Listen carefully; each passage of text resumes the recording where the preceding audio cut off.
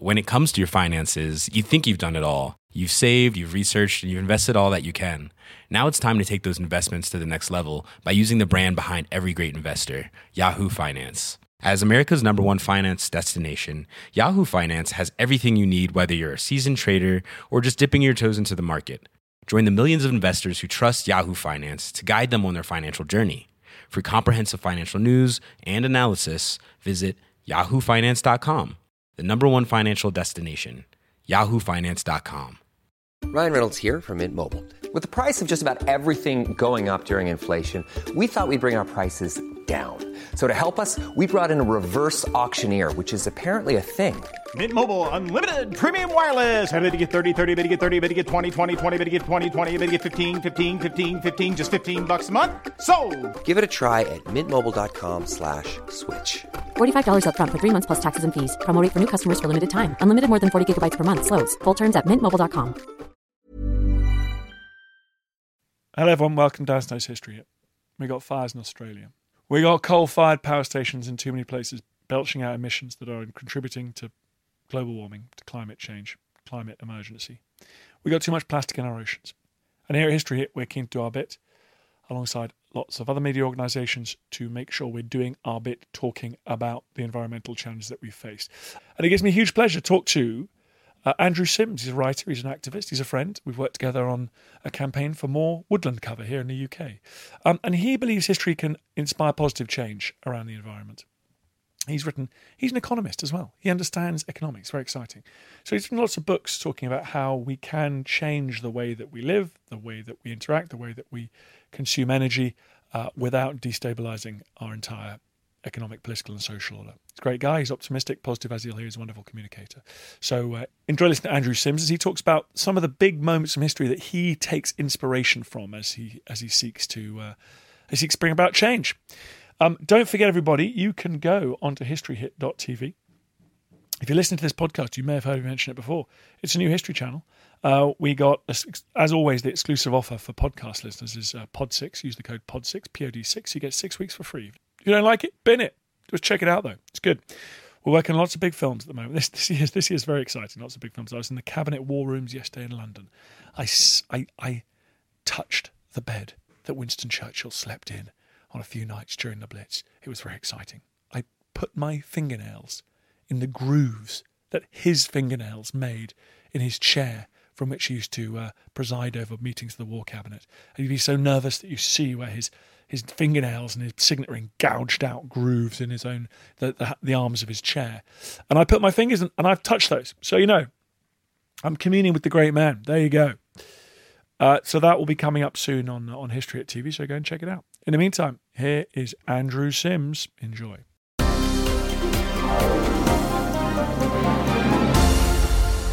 It's great to have you on the podcast. Thank you for coming on. Very nice to be here. You and I met in a forest talking about the importance of trees. Yes, and the startling fact that even if you doubled Britain's tree cover, we'd still have less than the European average. Long way to go. It's amazing, isn't it? It is shocking. It is shocking. But we bonded over sort of trying to be optimistic about our capacity as a species to make radical transformation. And so whether we're looking, it just takes political, financial will, and we can do pretty amazing things. And you've actually done some work on this, trying to find analogous examples for what we might have to do in terms of kind of rebalancing our economy away from carbon. Well, we've got this enormous challenge. The scientists are telling us that to hit our climate targets and avoid climate breakdown, we're going to need rapid, far-reaching and unprecedented changes in all areas of our lives. And of course, when you hear that, most people kind of want to run and hide. And I think quite often we forget how, when push comes to shove, we're actually pretty good at change and adaptation. And sometimes it can come in the most unexpected moments and times. Now, I remember I live in South London. I live under the flight path of one of the big airports, Heathrow. And of course, aviation is one of our most polluting ways of getting around. And yet there was a time, less than 10 years ago, when I woke up one morning and the skies were silent. And that's because a volcano in Iceland had exploded, and the fine particulate matter was lethal to modern jet engines. And that meant that almost overnight, a switch was flicked to off for the whole of the aviation industry. This thing we'd come to take for granted suddenly wasn't available. And what happened overnight was people simply adapted. They sofa surfed, they car shared, they got on social media. Supermarkets turned to local suppliers instead of flying things in from Asia and Africa. Business people who would have been flying around the world turned to video conferencing. And the Norwegian Prime Minister, who was stuck at the United Nations in New York, ran Parliament from his iPad. So at the drop of a hat, we found we had slack capacity, we had resilience and the adaptability to learn to live without it. Now that, I think, could be repeated in many, many other circumstances, and we'd be capable of making far more dramatic changes much more quickly than we give ourselves credit for. I love it. What other examples do you... So you've got the Icelandic volcano, which I hadn't thought of. It's brilliant. I was busy ferrying people back and forth across the channel during that time, so that was quite fun. What other examples have you come up with? Well, transport is a really interesting example because there's obviously two things that have to happen here. We've got to change the infrastructure within which we make our available choices, because you can only choose so much if your whole system is locked into high carbon ways of doing things. And I think transport is an interesting one, because if you go back to a time before modern logistics, aided by computers, and you look at something as humble as the railways, today we think of the railways as being the environmentally friendly alternative. When they first arrived on the scene, people were slightly scared by these huge lunking engines. But if you look at Britain's own history in the middle of the 19th century, there was a 7-year period there in which we rolled out nearly 4,500 miles of railways.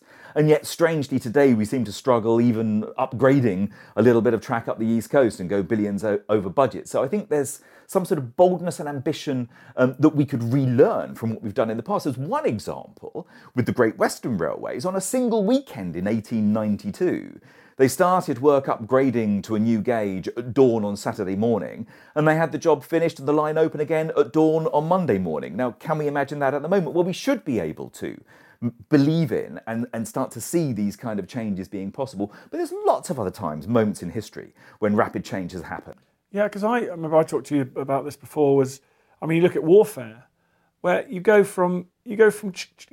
like unimaginable transformation in the space of months. I mean, aircraft in the First World War were obsolete within months arriving on a battlefield, and you go in a situation in the Second World War where you got biplanes, canvas biplanes, on the front line in 1939, and you've got jet aircraft with swept-back wings by 6 years later. I mean, if that pace of change is in one way quite inspiring. Well, wartime is obviously an extreme circumstance, but there's a lot of lessons that we can learn from it, especially from World War II, because sometimes we look back and think that everybody fell into line and was prepared to change. But actually, at the time, it was a hard-won progress, because there were large parts of the British establishment that didn't want to prepare for war, that wanted appeasement. There was a public which, to begin with, was not really that interested. And yet some of the groundwork done for it in the mid to late 1930s, for example, the building of the shadow factories to prepare for armaments in the case of war, was something that was hard won in battles in Whitehall. Winston Churchill at the time kind of complained that we were in an era of complacency and we were sleepwalking to disaster. But there are other really interesting lessons too, because yes, people had to make some sacrifices in that period, and we did have to see dramatic reductions in the consumption of resources, all resources from metals through to foodstuffs. But because of the way that it was approached, and because of the way that people were kind of looked out for, and because of the very equal way, for example, that rationing was done, in that period of time, in a 4 or 5 years period of time, the core period of the war, the health of the nation sort of at home leapt forward. Infant mortality declined, maternal mortality declined, life expectancy increased. We became a much healthier nation. And that experience of collective action did something else very interesting too. It laid the groundwork, for example, for us being able to introduce the National Health Service in just 3 years from the time of the plan being written. It set us up to build homes at a rate which today is seemingly unimaginable. Under both Conservative and Labour administrations, we were putting up over 200,000 social homes, council homes a year. And if you look back to a recent year like 2014, there were just over 1,000 built, and the current targets are very, very small. So at different points in history, as you say, when the will has been there, when there's been a political consensus and people have said, right, let's get on with it, we can do incredible things. Yeah, I mean, think about Apollo 11 anniversary this year. Kennedy announces they're going to go to the moon. There's no idea, no one has any idea how you're going to take manned spaceflight to the moon. And yet they just, with enough resource, which was a lot, they get it done. It's extraordinary, the ability to do things when you set a vision and you marshal resources. And what's also interesting from both the Apollo example and also some of the great technological leap forwards that occurred during the 1940s is the way that these have enormous public spin-offs as well. It was, the microwave was a result of a spin-off from some of the investigations into communications technologies during the Second World War. All sorts of things have spun off from the Apollo program. But what it does show is just the ability you have once you mobilize resources and you have a focused mission to get on and do things. Now, that's a good example because it was a bold, stated idea. Let's go do something amazing. The other thing, which is incredible, is how much we're capable of when things just kind of happen around us. If you think back to the time of the financial crisis, little more than a decade ago, both in terms of economic policy and the way that people started to experiment with different ways of living, that was an extraordinary period. If you'd said just a few months ago that we were going to find hundreds of billions of pounds from the public resources to bail out, to be able to bail out the high street banks, people would have laughed in your face. If you'd said that you were going to effectively renationalise great swathes of your financial institutions, then people would have laughed. And yet, overnight, the ability to do that was found. People have said that if the climate was a bank, we would have found the money and the wherewithal to save it, many, many years ago. But what it shows is that we can get the resources when we need them. Now, if those resources, instead of being put into sort of just reflating the banks effectively, had been put into the low carbon transition of the UK, we'd be in a much better climate change position today than we are at the moment. But we also found out that some of the other responses, people, for example, experimented with shorter working weeks during the financial crisis. One state in the US, in the Utah, they put public workers onto a 4-day week, and they had the presence of mind to study the results of doing so. What they found was that the staff were happier, absentee rates went down, public approval with public services went up, and even though it wasn't the objective, they looked at their energy use and they found that in just a 6-month period, they saw a 14% drop in carbon emissions. So shorter working weeks as a way of kind of having some more of that slack, resilient capacity to adapt and make the changes we need to do. That's just something that we stumbled across. Where are the areas that we would sort of, so where are the areas that you would unleash this kind of Manhattan Project effort in staving off climate breakdown? If we look around us, we know where we need to get the big wins in terms of cutting carbon and reducing our environmental impact. It's in the way we get around, the transport systems we use, the way that we heat and power our homes, the kind of diets that we have.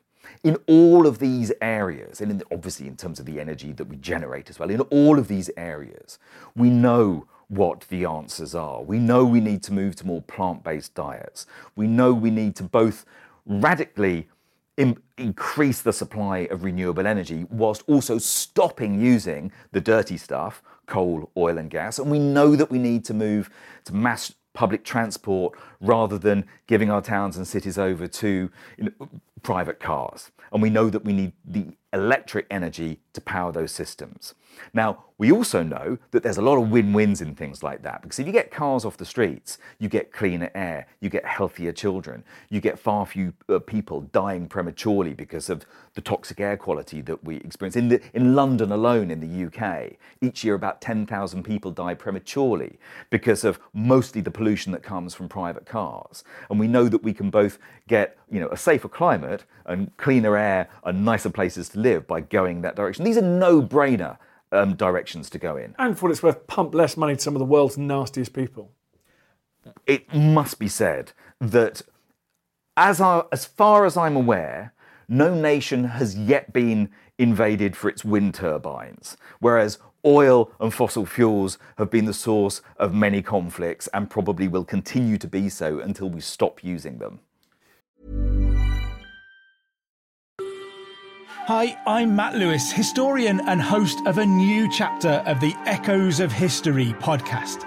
If you're an Assassin's Creed fan, and like me, want to be prepared for the launch of Assassin's Creed Shadows later this year, join us on Echoes of History as we head to feudal Japan to explore the real-life history that inspired the latest game from this legendary franchise. Learn about Yasuke, the African warrior who entered the trusted circle of Japan's most powerful warlord. Hear accounts of cultures colliding when Portuguese missionaries landed on Japanese shores, and follow Japan's journey through years of division and bitter warfare to unification at the dawn of the modern era. Make sure you catch every episode by following Echoes of History, a Ubisoft podcast brought to you by History Hit, wherever you get your podcasts.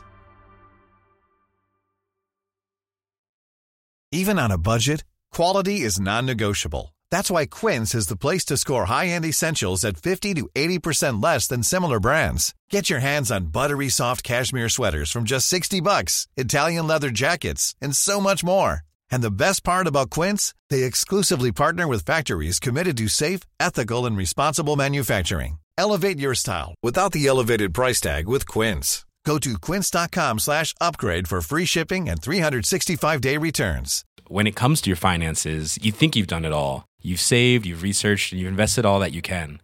Now it's time to take those investments to the next level by using the brand behind every great investor, Yahoo Finance. As America's #1 finance destination, Yahoo Finance has everything you need, whether you're a seasoned trader or just dipping your toes into the market. Join the millions of investors who trust Yahoo Finance to guide them on their financial journey. For comprehensive financial news and analysis, visit yahoofinance.com, the #1 financial destination, yahoofinance.com.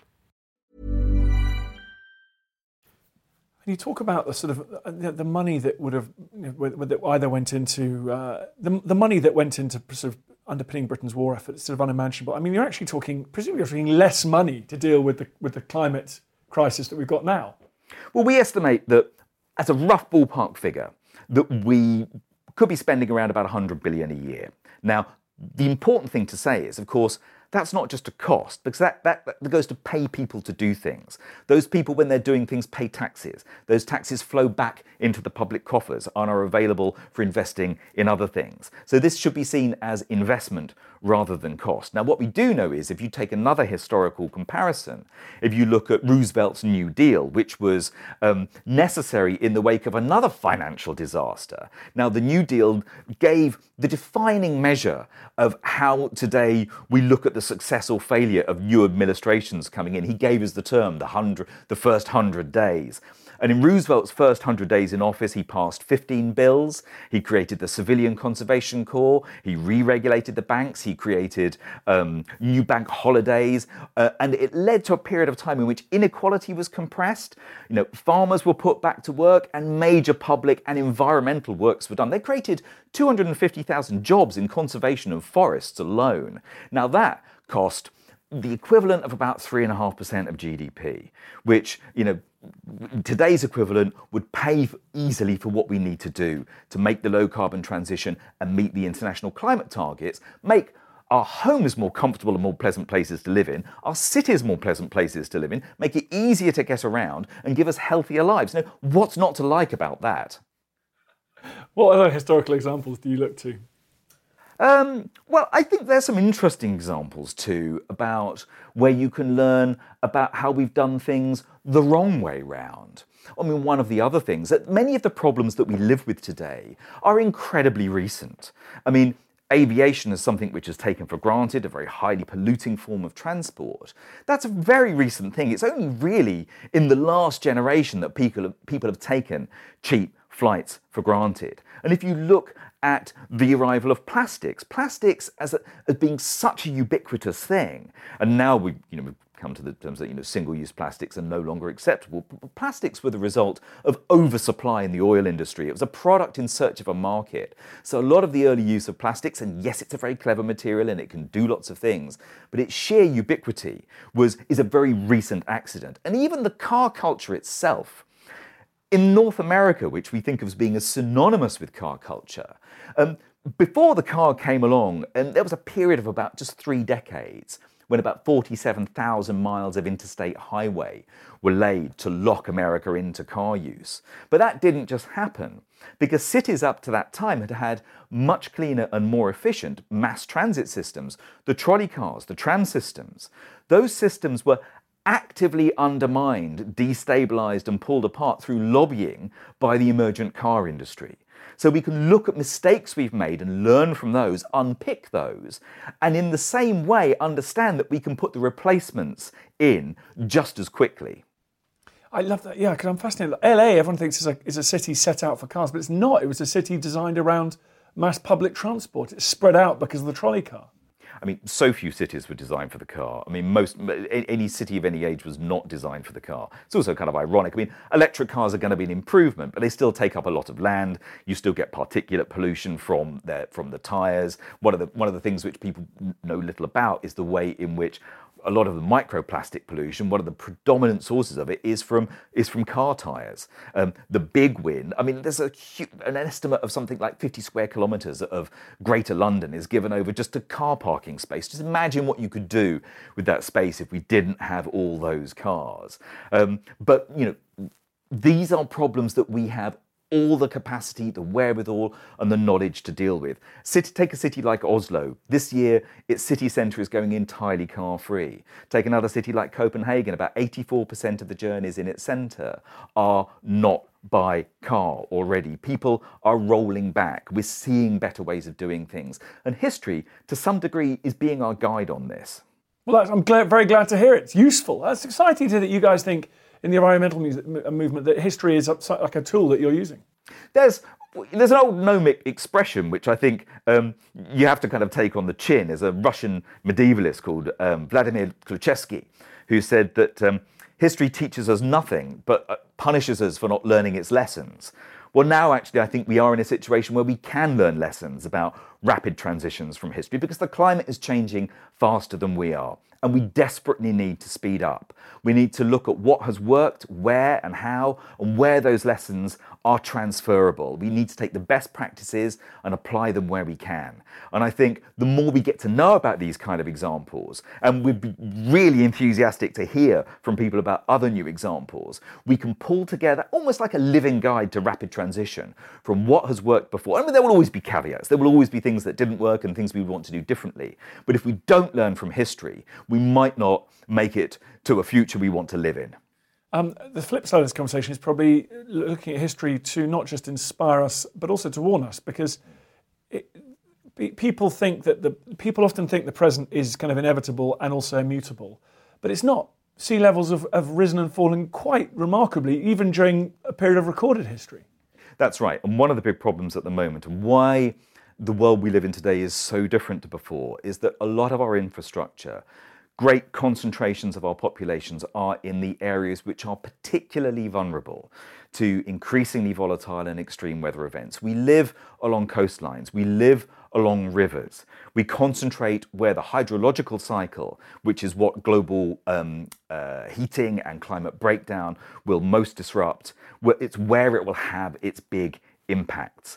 And our infrastructures are built only to a certain level of tolerance. And what we're seeing is records being broken on a regular basis. So we're going to need to rework our infrastructure so that we can survive that amount of climate disturbance which is already built into the system, whilst at the same time shifting to lower carbon ways of doing things. Now, the good news about that is that because of some of the things we've talked about, different ways of eating, different ways of traveling, different ways of getting power, because making these changes also makes for better quality of life. And also, it should be said, creates a whole load of jobs. The so-called green collar economy is massively job rich because in many circumstances we'll also be replacing people, putting hands back to use again as well. So we can make a better, cleaner, more convivial world in which there's lots of opportunities for employment. And we can do it in a way which can make the world a better place if we act fast and hard now. Well, you convinced me, buddy. So thank you very much. How can people find out more about the work you're doing and keep in touch with you personally?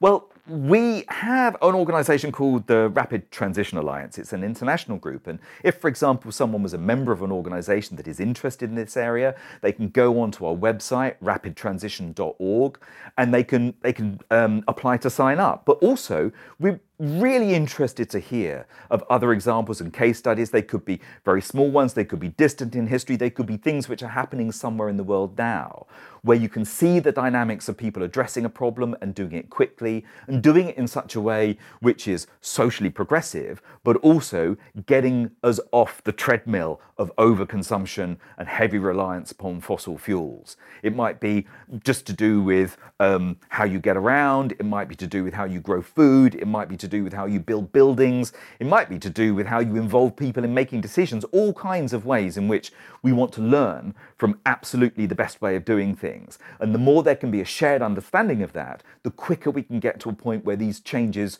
stop being spoken about things we might do in a decade or two, and start being things that happen now. I feel the happy history on our shoulders.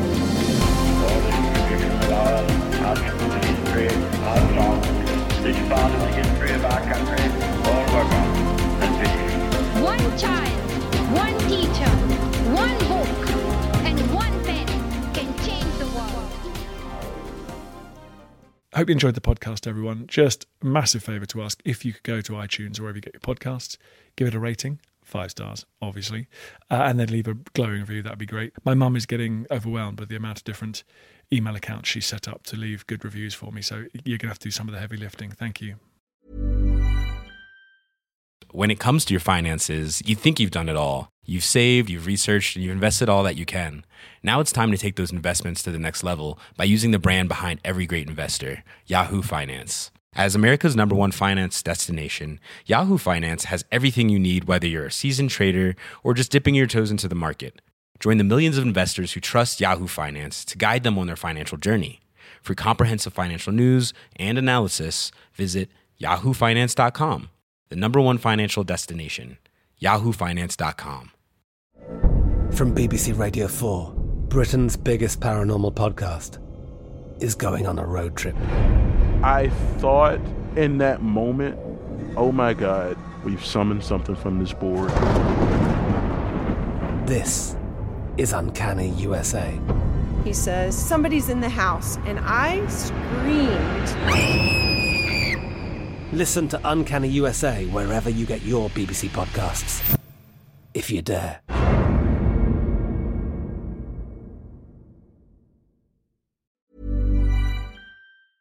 Thank you for listening to this episode of Dan Snow's History Hit.